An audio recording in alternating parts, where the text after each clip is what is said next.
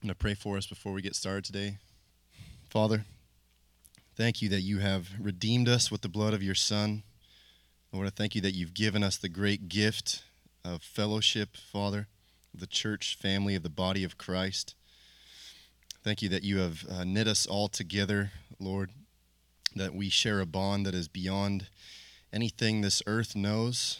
Lord, a bond that is deep and eternal.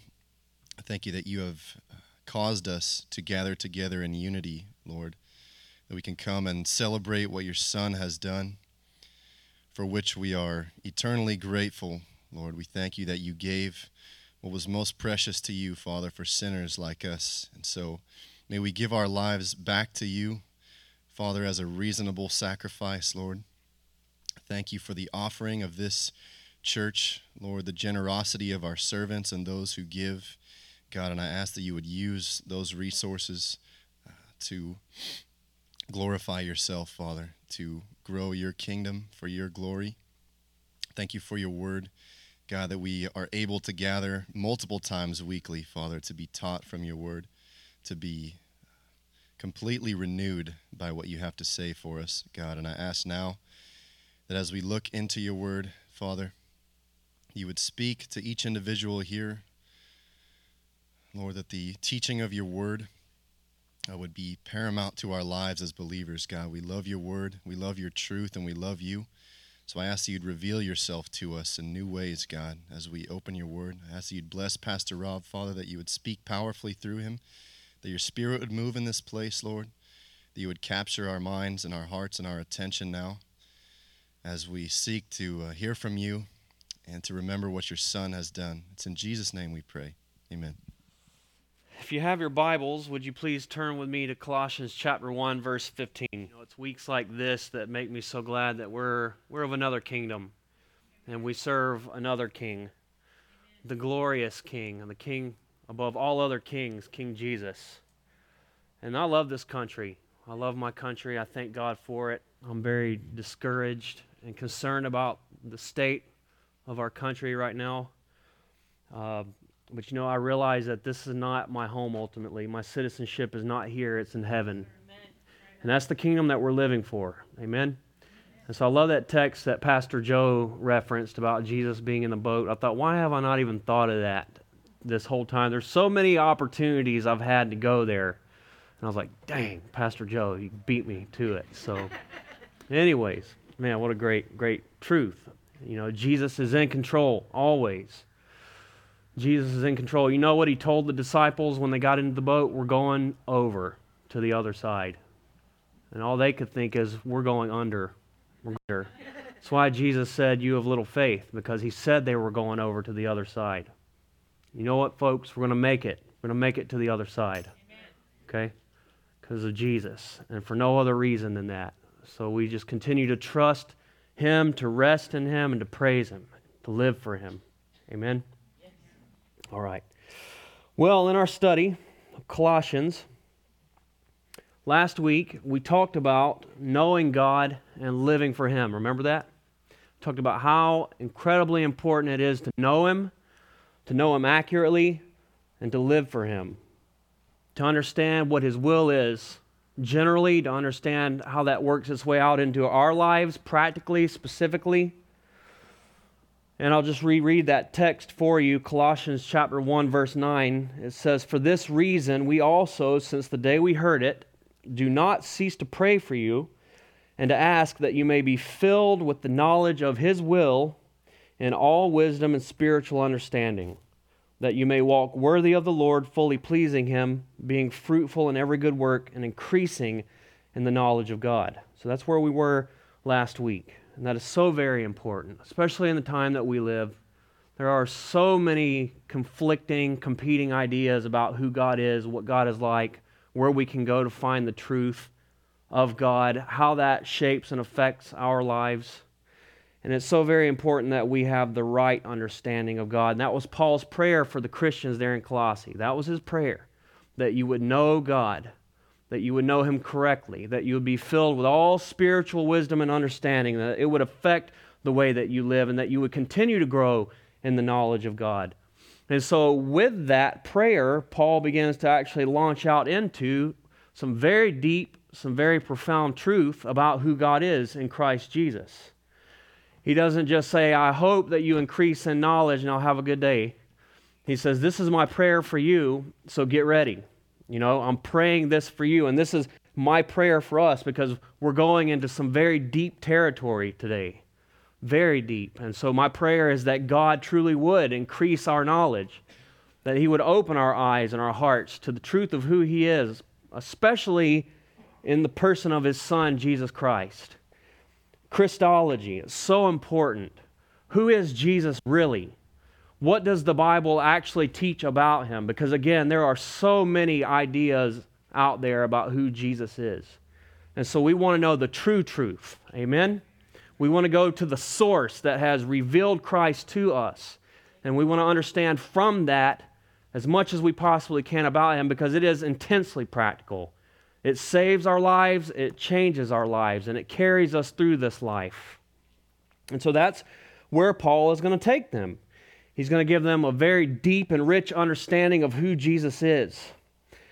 And he's going to point to the supremacy, the all-sufficiency of Christ Jesus our Lord. Remember, that's the theme of this book. Jesus, the all-sufficient one. He's all that we need. He's more than enough. He is indeed the preeminent one. And that's the key of the text that we are in today. In verse 18, it says that in all things He may have the preeminence. And that's exactly what our text is dealing with today, that Jesus is preeminent in all things. Preeminence, what does that word even mean? That's not a word that we probably use very often. It means surpassing all others, surpassing worth, superiority, transcendence, prominence, supremacy. He is the supreme one. He is at the center of it all. He is all glorious. He is majestic. It is all about Him. It is all through Him. It is all to Him. It is all for Him. Jesus at the center of it all. He is the supreme one, the preeminent one, the Son of God. And that's where Paul is going to take them because, there was a lot of false teaching in this church. This is a letter written to an actual church in real time. And it is historical. These were real people. And there were some real misunderstandings about who Jesus was in that church because there were false teachers that crept in that began to pervert and distort the truth of who Jesus was. Remember that there were issues with philosophy, worldly philosophy that crept into the church, worldly wisdom devoid of any truth of God. There was legalism that had crept into the church, more rules, more regulations. There isn't that freedom that comes through the knowledge of Christ, but instead there's more rules and rituals attached to it, as if to say Jesus is not enough, Jesus is a good starting point, but then it's my ability to keep all of these other rules as well, and that is absolutely erroneous. There was asceticism in the church. That was afflicting oneself, punishing or beating yourself, because Christ's suffering wasn't enough. So in order to have God's blessing in my life, I need to make myself suffer. And people have actually done that and do that to this very day. And that is so unfortunate because that is not the way it was supposed to be. Mysticism crept into the church. More knowledge, deeper knowledge, hidden knowledge, crazy experiences, always looking for something more supernatural, more spectacular, always pursuing experiences. All of this combined kind of made up what was the Colossian heresy. And so Paul, the way that he went about setting things straight was by pointing to Jesus, to who Jesus really was, and how Jesus is more than enough in all of these areas. What appears to be happening in the text in front of us today, verses 15 through 20, that's where we're going to be, is that there were issues specifically regarding mysticism and Gnosticism, as I just mentioned, a need for some kind of secret knowledge, extra knowledge, spectacular, spiritual, supernatural experiences. And that kind of stuff had really crept into the church. And so there were ideas like, God is God overall, but there were an unending amount of spirit beings that descended from God. I mean, endless, countless, billions on billions, and somewhere along the line, one of those emanations, one of those spirit beings was responsible for creation itself. Now, initially, in the beginning, those spirit beings were very pure. They were very righteous and holy, but through time they began to become corrupt. And one of those corrupt spirit beings is responsible for creation itself, which is why creation is the way that it is. The fallen state of creation, the wickedness, everything that is bound up in that. That was kind of one of the teachings. Also, along with that, God shared His divinity. God shared His divine nature with all of these spirit beings, angels, if you will. And so Colossians actually talks about the worship of angels that was going on there. So, those kinds of things are what I think Paul is alluding to in this text. Those things are absolutely false. That is not true. And we're going to see in this text how Paul clears that up by pointing to the truth of Jesus and who He is. So Paul addresses these issues by holding forth Christ in all His splendor. By holding forth Christ in all His splendor. And that's my desire today. That's my heart. That's my hope. I want to hold forth Christ to you. Because in Him is all the treasures of wisdom and knowledge. In Him is all purpose and satisfaction. In Him is life, and life more abundantly. He is the one that we need. He is the one that we must run to feast upon His faithfulness, to live upon His goodness. And so this is a very theological text. It's full of doctrine. This is some of the weightiest theology in a very concise form. 4 or 5 verses here. So I need you to put on your Bible hats today, okay, folks? I need you to try to hang with me because we're going deep, all right? And so with that, let's go ahead and let's just read the text together. Why don't you stand with me? Give you an opportunity to stretch your legs out there.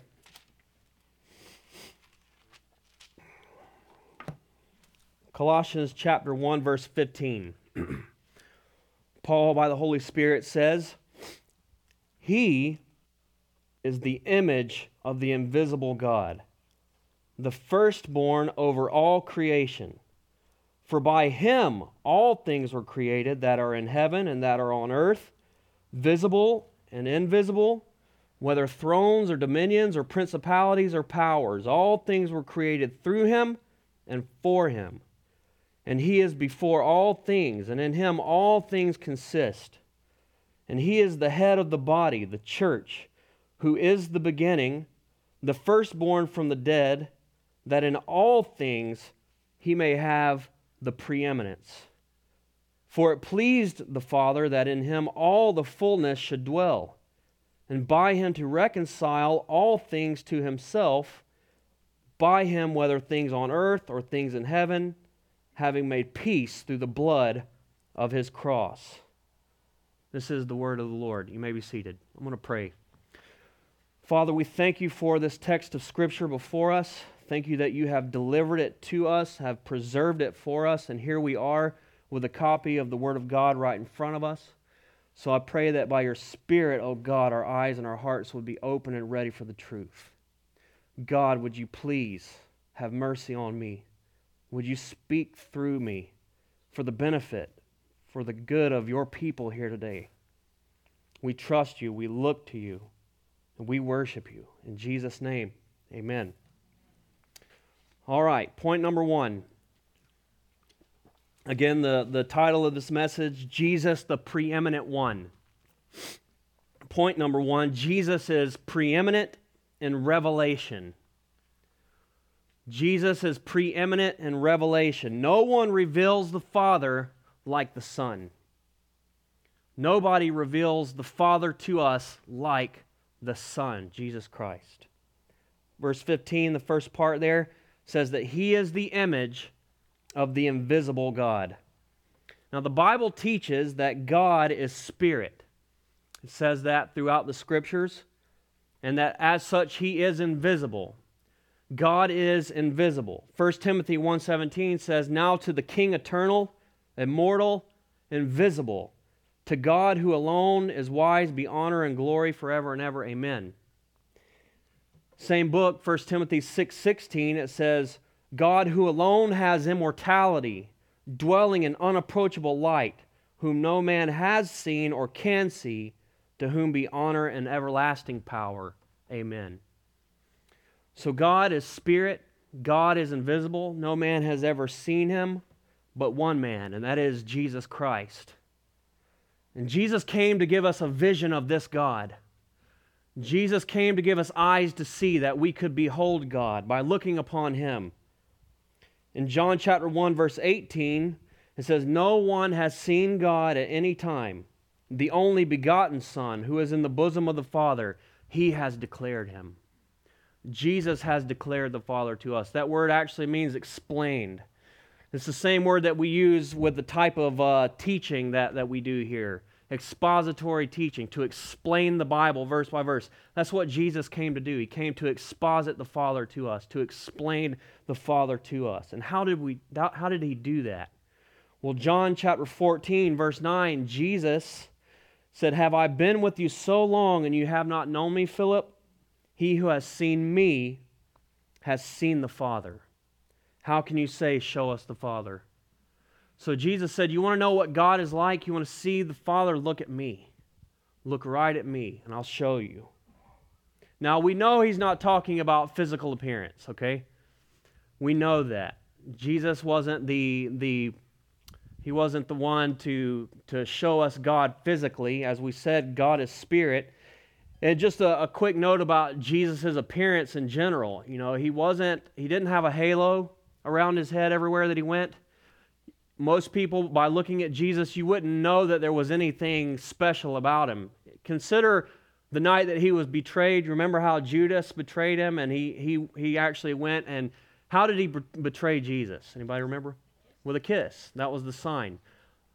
After 3 years, all of the controversy, the miracles, the healings, everything that went on with Jesus in public, they still needed somebody to identify him. They couldn't pick him out of a lineup. Out of 12 guys, 11 guys, Judas absent. And so that tells us a little something. Jesus was a very ordinary, normal-looking guy in appearance. But he showed the Father to us in a very different way.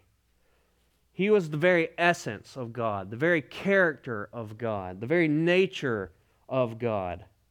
And so we need to understand something of God to really understand the weight of this statement. Jesus is the image of the invisible God. That is heavy.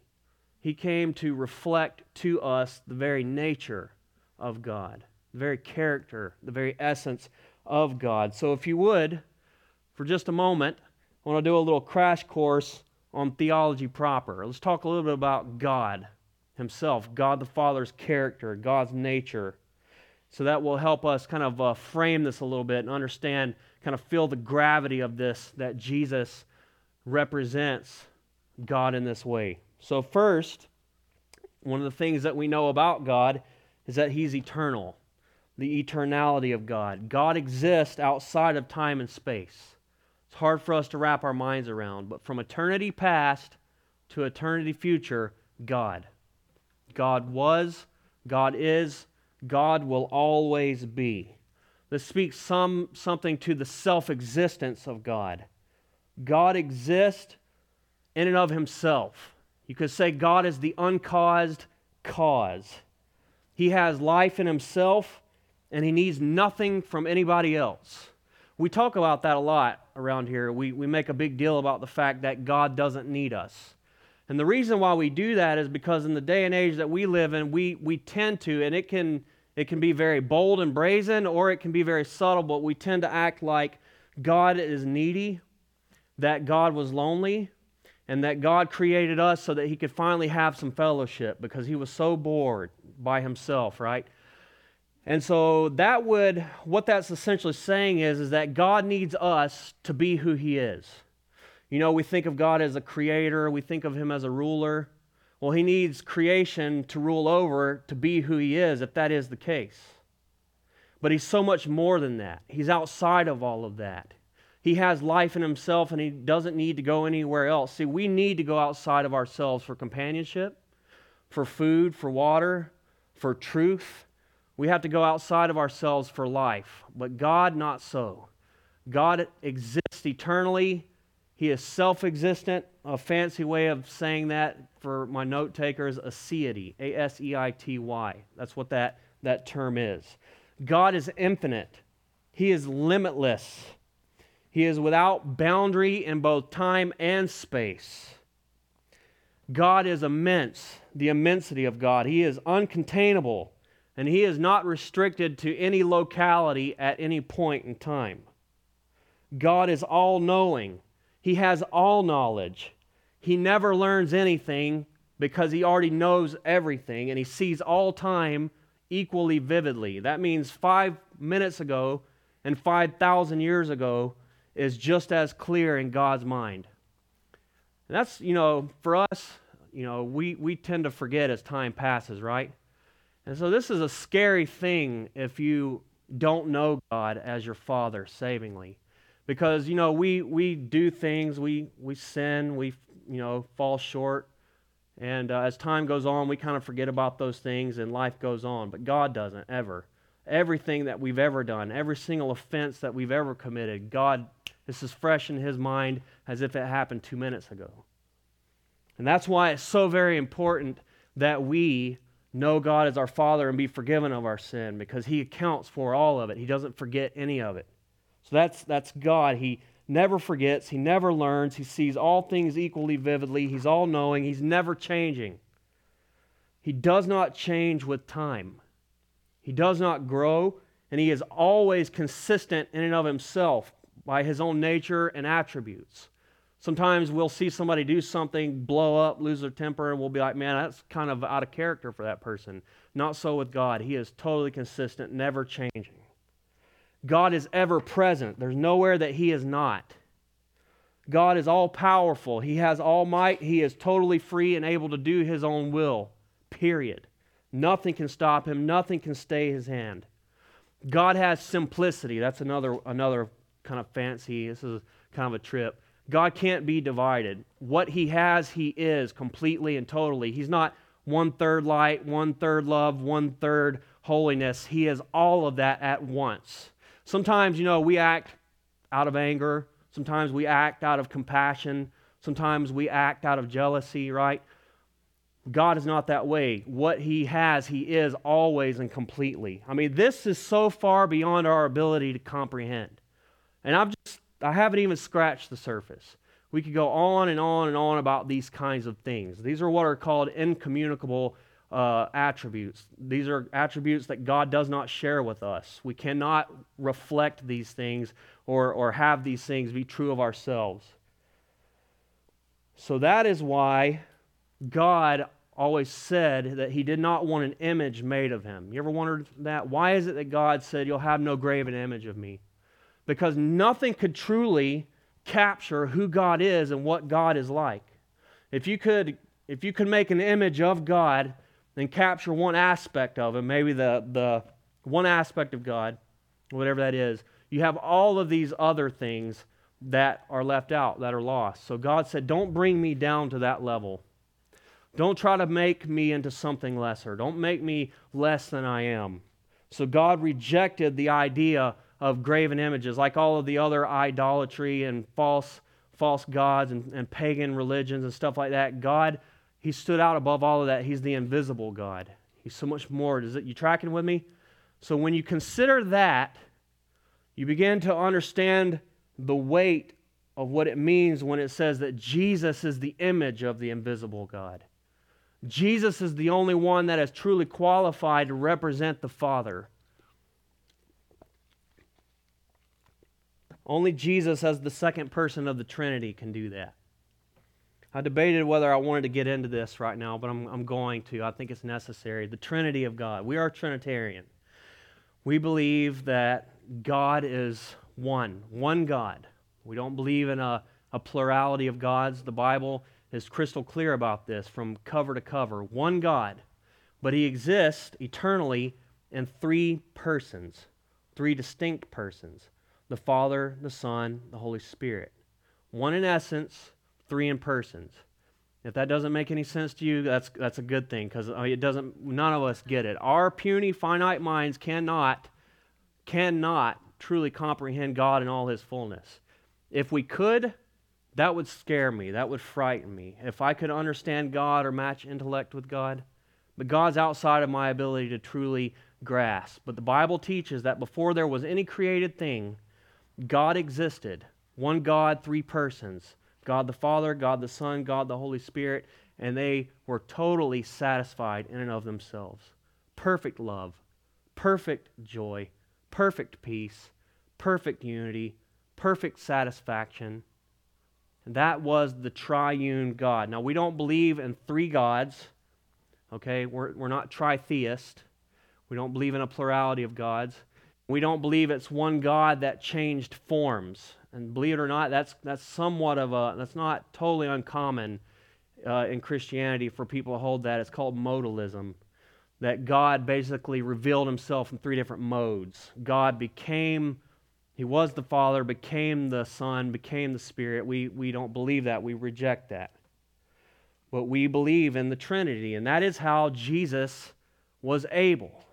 God the Son from eternity past took on flesh, was born into this world with a human nature, took on the confines, the restrictions, the limitations of a human nature, and he represented God the Father to us. He communicated God the Father to us perfectly.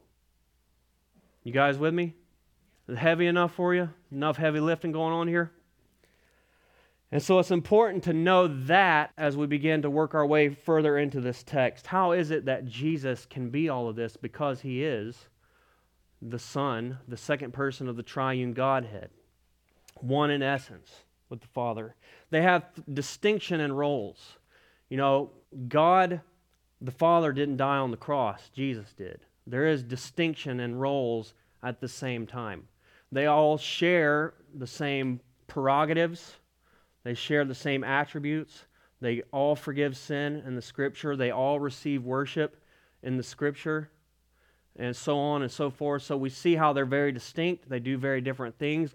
God created all things. God set forth the plan of redemption. He sent his Son Jesus to die and to accomplish this redemption for us. And the Holy Spirit indwells us, regenerates us, activates, if you will, that plan of redemption within us, so we understand how we relate to the Trinity with each distinct person, right?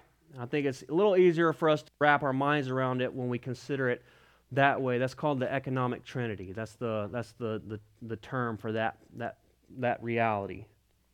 And so Jesus is the second person of the triune God. He was born into this world, became truly man. We'll talk more about that a little later. And Paul said that he is the image of the invisible God. So the word there for image, it's icon, from which we get the English word icon, and it means be like. It's a mirror-like representation, referring to what is very close in resemblance, like a high-definition projection. Jesus has come to absolutely reflect to us the nature, the heart, the will of God the Father. Hebrews 1:3, which, by the way, Hebrews verses 1 through 4, I think, is a parallel text here to Colossians 1:15 through 20. It's amazing. But it says that he is the radiance. Jesus is the radiance of the glory of God, the exact imprint of his nature. Like the sun, the heat, the light that radiates from the sun, such as Christ. He is the light that radiates from the Father. That word nature there, it's being or essence. The Son is the perfect imprint, the exact representation of the nature and essence of God in time and space. Jesus is perfectly qualified to represent God as the image of his nature and essence, because he and the Father are one. Because he and the Father are one. And just before we get too far away from it, the point I'm making here is that Jesus is the preeminent one in revelation of God. No one reveals the Father to us like Jesus. And Jesus regularly made these kinds of claims. Jesus regularly made claims to deity, that Jesus is God. Jesus is God in the flesh. I'll read a couple to you. John chapter 10, verse 27, Jesus is explaining his power, his sovereignty, and salvation. He says this, "My sheep hear my voice, and I know them, and they follow me. and I give them eternal life, and they will never perish. No one will snatch them out of my hand. My Father who has given them to me is greater than all, and no one is able to snatch them out of the Father's hand. And then he says this, I and the Father are one. I and the Father are one. Well, he's talking to some people here, and what is their response to that? Verse 31, the Jews picked up stones again to stone him.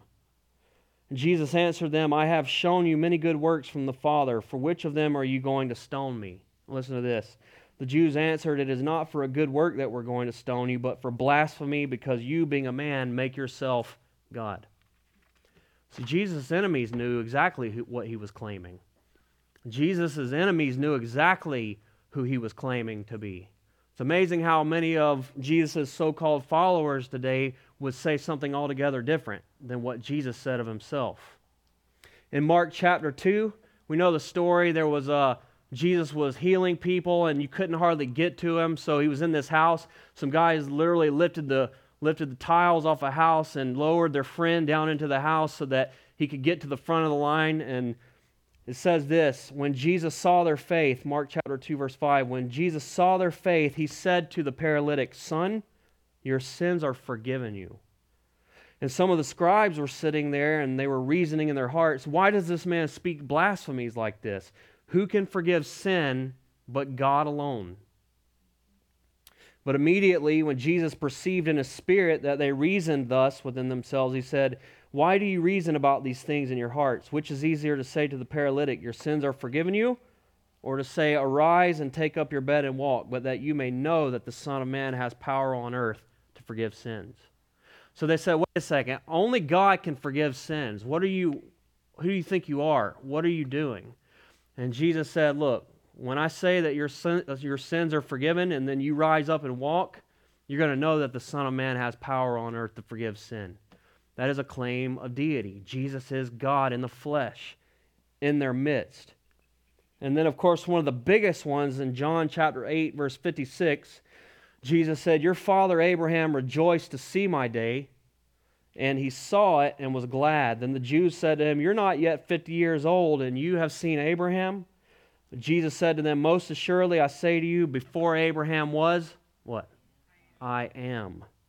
Then they took up stones to throw at him, but Jesus hid himself and went out of the temple, going through the midst of them, and so passed by. Again, they knew what Jesus was claiming. Jesus said, before Abraham was, I am. That is a statement of eternal existence. I have always existed, will always exist. That is the name of God. That is how God identified himself to Moses in Exodus.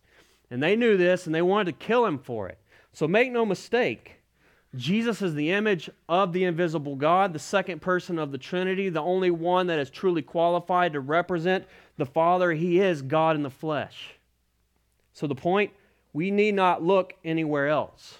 If you want to know God, you need look no further than Jesus Christ, his Son.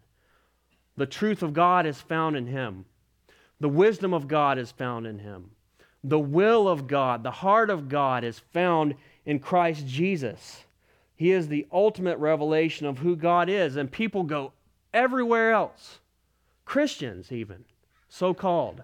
Oftentimes they're looking at all these crazy books, these extra gospels, all of these other places, high and low, listening to everyone else's opinions, but they don't go straight to the source. They don't go to the Bible. They don't look to Jesus himself for the truth. But Jesus is that. Hebrews chapter 1, verse 1 says, God, who at various times and in various ways spoke in time past to the fathers by the prophets, but has in these last days spoken to us by who? His Son. His Son. God has spoken to us by his Son. God has revealed himself to us perfectly through his Son. We need look no further than him. We look to Jesus. Amen. He's supreme. He's preeminent in revelation. We're going to move a little quicker through these following points. Point number 2. Jesus is preeminent over creation. Jesus is central to everything. All created things. It's all for Jesus. It's all about Jesus. From him and to him. So the first thing we're going to see is the rank of his supremacy. Verse 15b, the latter part of 15, says he is the firstborn over all creation. Now this word firstborn is at the center of much misunderstanding, and understandably so, right? Jesus is the firstborn of God. Many have taken this to mean that Jesus is the first of God's created order. That God created Jesus, his Son, the second person of the Trinity, and that Jesus became then the agent of all created things after that. Now this notion, this false teaching about Jesus, first arose in the early 300s, the Arian controversy, the early 4th century. Arius was the guy that made this popular, and this same teaching lives on today, though it was thrown out as a heresy then. It lives on today through Mormonism and Jehovah's Witness. They believe that Jesus is one of God's creation. He's a created being. He's lesser than God. He is not God himself. Well, there was something called the Nicene Creed that was written in the early 300s. There was a council that took place in 325 AD. I mean, think about that. That's a long time ago, folks. 325 AD, and they were dealing with this very issue. And so they came together and they looked to the Scriptures and they ironed this out regarding Jesus. And this is what they said in the Nicene Creed. We believe in one God, the Father Almighty, maker of heaven and earth, of all things visible and invisible, and in one Lord Jesus Christ, the only Son of God, begotten from the Father before all ages, God from God. Catch that. God from God, light from light, true God from true God, begotten, not made, of the same essence as the Father, through him all things were made. So they ironed that out all the way back then. No. This is what the Bible says about Jesus. Jesus is very God from very God, of the same essence. And he is not some lesser being, some created being who is lower in God's created order. No. The word actually means, this idea of the firstborn is superiority in rank. That is to say, he's the heir of all things. And this was very typical in this day and age when this was written. The firstborn into the family had all the rights, all the privileges of the inheritance. He had rank. He had preeminence, right? And that's the idea here. It's not actually talking chronologically.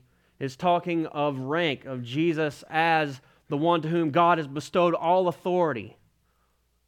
You understand? You following with me?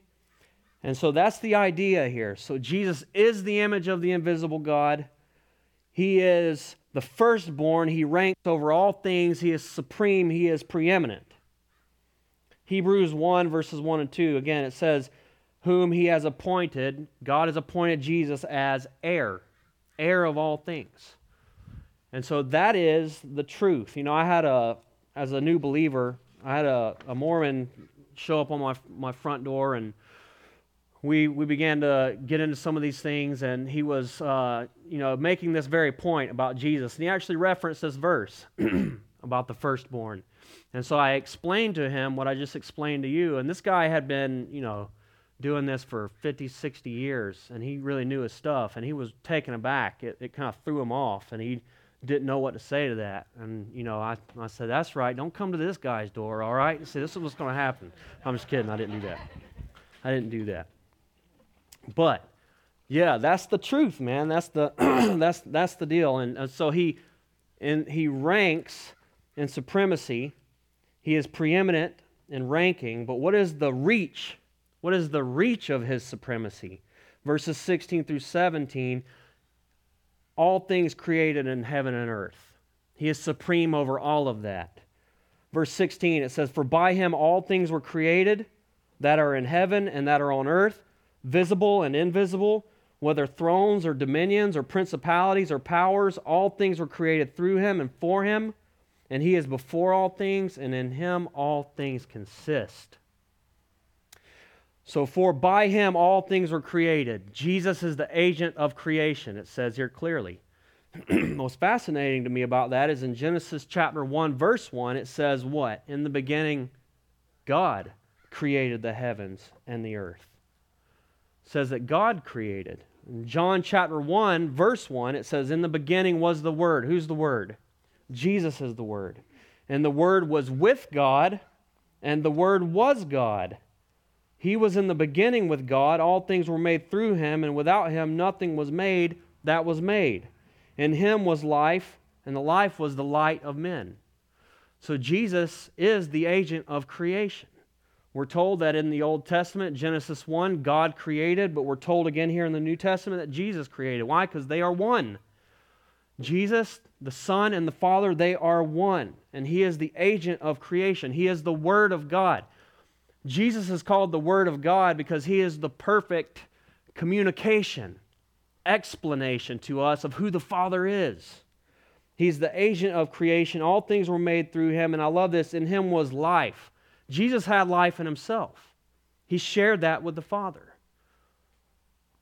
And the life of the light of men was in Him. Now, Hebrews 1, verse 2, it says that His Son Jesus, whom He appointed heir of all things, through whom He also made the world. So the Scriptures are very clear to this end. Jesus is the agent of creation. He is one with the Father, and through Him all things were created. It says Jesus created all things visible and invisible. So all things seen and unseen, and the physical and the spiritual, Jesus created. He created that. It goes on to say that He created thrones, dominions, principalities, and powers. Those are actually rankings of angels, angelic or spiritual forces. Jesus created it all.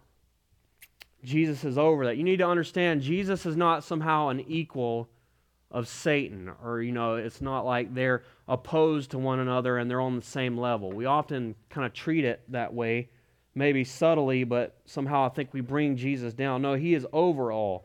He is the creator of all things.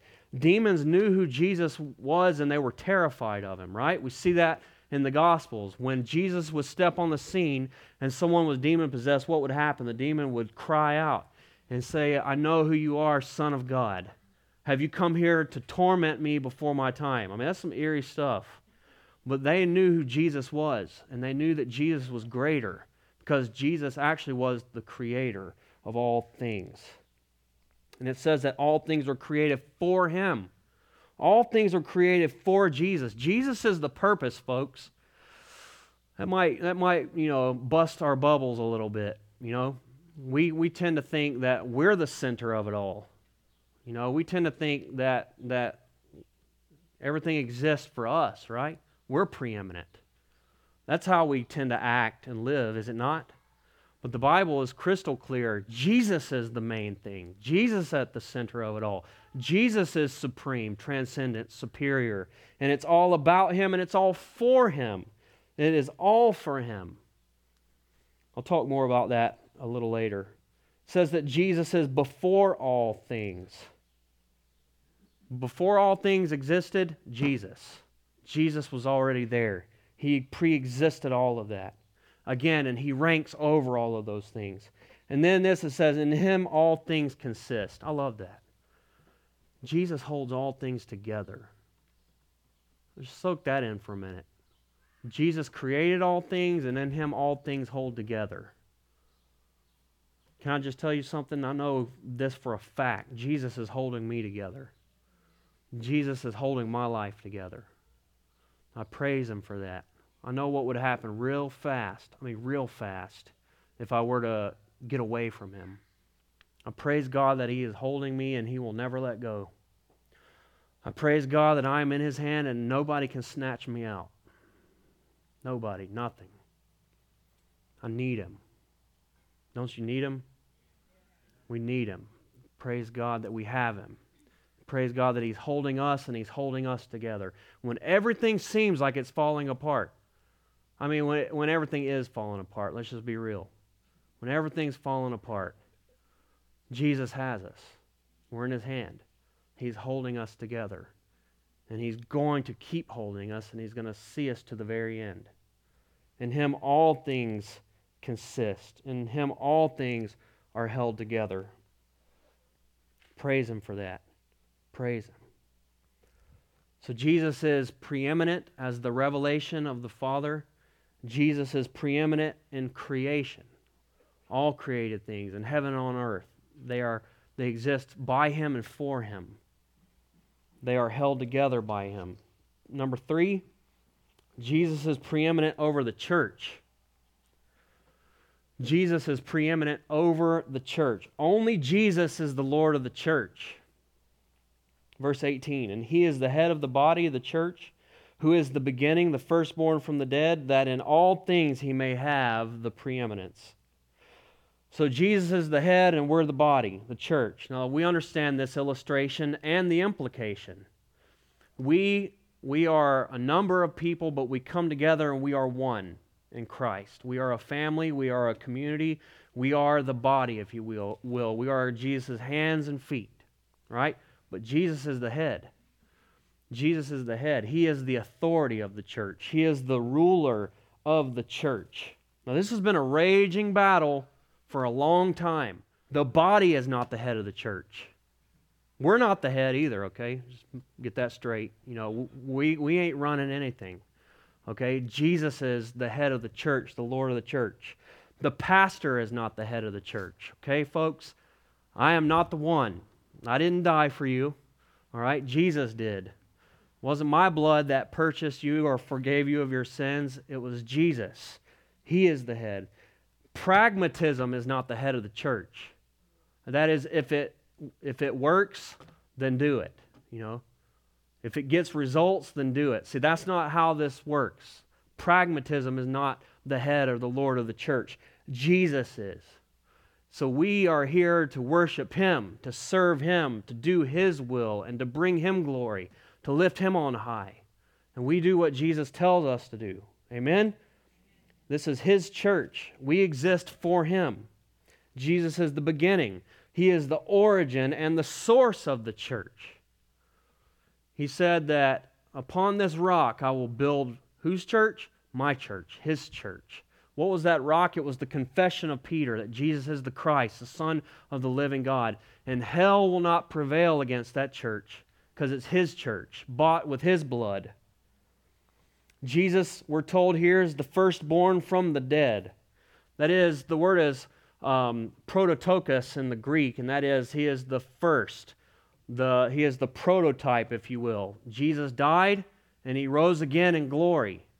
And so we know that we too, who have trusted in Christ, when we die, we have this confidence. What confidence do we have? We know that when we die, we have the confidence that we will rise again in glory like Jesus did, because He was the firstborn. He was the first. He died and He rose again, vindicated by the Father, raised into the newness of life. He is the firstborn from the dead, and we too shall follow Him in the resurrection. It says that He may have preeminence in all things, first place. So Jesus is to be worshipped as such. Jesus is to be worshipped as such in the church. You know what a Spirit-filled church looks like? A Christ-centered church. That's what a Spirit-filled church looks like. A church that makes much of Jesus. A church that exists to bless His name. To love Him and to walk with Him. The church is God's gift to His Son. Did you know that? Christians, we as the body of Christ, God redeemed us through His Son so that we could glorify Jesus uniquely.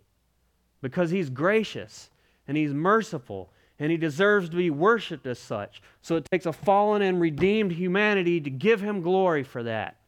And that's what God is doing in the world. God is saving men and women so that we can worship and praise Jesus because He's worthy of it. It's all about Him. It's always been about Him. Before anything was ever created in God's mind and heart, it was for His Son, Jesus. And that is what God is doing in the world today, my friends. It's all about Jesus. He's preeminent in the church. He is God's beloved Son. He is the Son of the Father's love. And God has purposed to give Him a people that will bless Him and worship Him forever. We are the bride of Christ. Jesus loves His bride. Jesus loves his bride, and he's going to present his bride spotless, faultless to the Father in glory. All right, last point. Jesus is preeminent in reconciliation. Only Jesus restores us to the Father. He is at the center of salvation. Jesus has first place. He is supreme in reconciliation and salvation. The word reconciliation, it means the restoration of friendly relations. It is the restoring of warring parties. You know, we were enemies of God. Enemies of God. And Jesus is uniquely qualified to restore us to Him, to make reconciliation between us and God. So look at verse 19 and 20. It says, "For it pleased the Father that in Him all the fullness should dwell, and by Him to reconcile all things to Himself, by Him whether things on earth or things in heaven, having made peace through the blood of His cross." So notice there in verse 19 it says the fullness, it pleased the Father that in Him all the fullness should dwell. That is the fullness of deity, the fullness of God's nature. The fullness of God dwelt bodily in Jesus Christ. Now, I'll get more into that in a second, but first off, I mentioned this earlier on in the message that this is probably getting to a heresy that was going on in the Colossian church, that there were all of these spirit beings that came from God, these emanations, and that God shared His deity with all of them, right? So what Paul appears to be doing here is saying, no, there is one. There was only one that came from the Father, the man Christ Jesus, and God has only shared His divine nature with this one. In Him dwells all the fullness of the deity of God. That's heavy. That is very heavy. And what we're talking about here, folks, another fancy word for you, is the hypostatic union of Christ, the dual nature of Christ. That Jesus was truly God, nothing less than, you understand? God. But He was also truly human. When He was born of a virgin, He entered from outside of time and space into time and space as flesh and blood, as a baby, through the virgin birth. And in that baby dwelt the fullness of deity. And so He took on an additional nature. Now, He did not relinquish His nature as God. He didn't become something less than God. If you can cease to be anything less than God at any point, you never were God. So He maintained His nature as God, but He took on a human nature, a second nature, the dual nature of Christ, and that is so very important. The purpose of this was so that He could actually live in our place the life that we could not live. Jesus lived the life of perfection to God's law that we broke a long time ago and have broke countless times since. Jesus, as truly man, truly human, lived perfection in our place. So He was truly our representative. He had to be. He had to represent us as man. You know, sinful man cannot pay for the sins of sinful men. That's kind of the problem with us thinking that we can be good enough. You know, if we say, well, I've done more good than I have bad, first off, you're sadly deceived and mistaken. There's no way. Because we're wretched to the core. But the sinful works of man cannot pay for the sinful works of man. You understand that? And so there had to be the Holy One. There had to be the sinless, perfect one who walked perfectly in God's ways, and that was Jesus. Only He could stand in the place of sinful men. But He also had to be God, because only a sacrifice of infinite worth could satisfy the wrath of an infinitely holy God. You ever wonder why hell is eternal? Because it's a payment that we can never pay in full. The wrath of an infinitely holy, almighty God. That's what we have to stand before one day if you don't know Christ. That's what awaits us. That's what awaits those who don't know Jesus. So Jesus, as the perfect man, lived the perfect life, but as God in the flesh, was a sacrifice of infinite worth, and only God could withstand the wrath of God in the way that he did at the cross.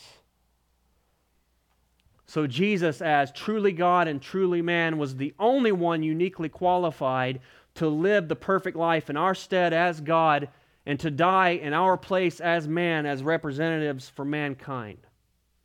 The God-man, Jesus Christ. In him dwelt the fullness of God. In him dwelt the fullness of deity. Truly man, truly God. That is why Acts chapter 4, verse 12 says that there is salvation in no other. For there is no other name under heaven given among men by which we must be saved. Jesus was the only one that could do that, folks. Jesus is the only one that could reconcile us to the Father through the cross. There on the cross, as Jesus died, our sins were on him. God's wrath, God's holy indignation was being poured out. He was crushing his Son to death for our sin. And that sin was judged there on the cross, and it was washed away so that God could then extend grace and mercy. How can a holy God just wink at sin?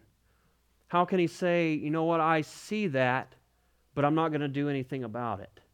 He cannot. Remember what I said, he's consistent with his own nature, and he is perfectly holy, and he can do no less than judge sin. But remember, at the same time, he's perfectly love and perfectly merciful. And so God made a way. God paid the price himself. God provided for himself a sacrifice, his Son Jesus Christ, who would die in our stead. If you trust Christ, if you call upon his name, if you say, Lord Jesus, I need you because I have sinned and I have transgressed God's law. I have fallen so short of the glory of God, and I know this. Jesus, please forgive me. I believe that you are the Son of God. I believe that you died for my sin and that you rose again from the grave. And I want to know you. I want to walk with you. I want to follow you. You will be saved. God will have mercy on you through his Son, Jesus Christ. And that reconciliation comes only through the Son. And that's why Jesus said in John 14:6, I am the way, the truth, and the life, and no one comes to the Father except through me. No one can come to the Father except through Jesus because he's the image of the invisible God. Because he and the Father are one. Because he is supreme in revelation, supreme in creation, supreme over the church, and supreme in salvation. He's the one, folks. He's the one. So let's worship him, praise him, run to him. Hebrews 2:3 says, how shall we escape if we neglect so great a salvation? He's the one, and there is no other. And if you reject that, how are you going to escape God's wrath? But praise God, we don't have to be under God's wrath. We can be under God's love, God's infinite mercy, God's infinite kindness and graciousness. Amen? And so if you don't know that, you can know that today. You can experience the preeminence of Christ in your life. And that is my prayer for all of us. If you don't know him, you can know him. And if you know him, then worship him, praise him. So let's pray. We love you, Jesus. We love you. We know that you are the preeminent one. Surpassing worth, surpassing value. There is none that compare. Who have I in heaven but you, O Lord? And there's none on this earth I desire beside you. Nothing, no one could be held up next to you. You are above it all. You always have been, you always will be. May we give our lives to you wholly, God. May you have every part of us. Lord, you are transcendent. You are preeminent. May you be that in our lives. May we live lives like that. Help us, Lord, for we are weak, prone to wander, and we do struggle in this life. But you are faithful. You're holding us in your hand. You'll never let us go, and you're always holding us together. Thank you, Jesus, that we have that hope, that promise. We're yours, and we love you. In Jesus' name, amen.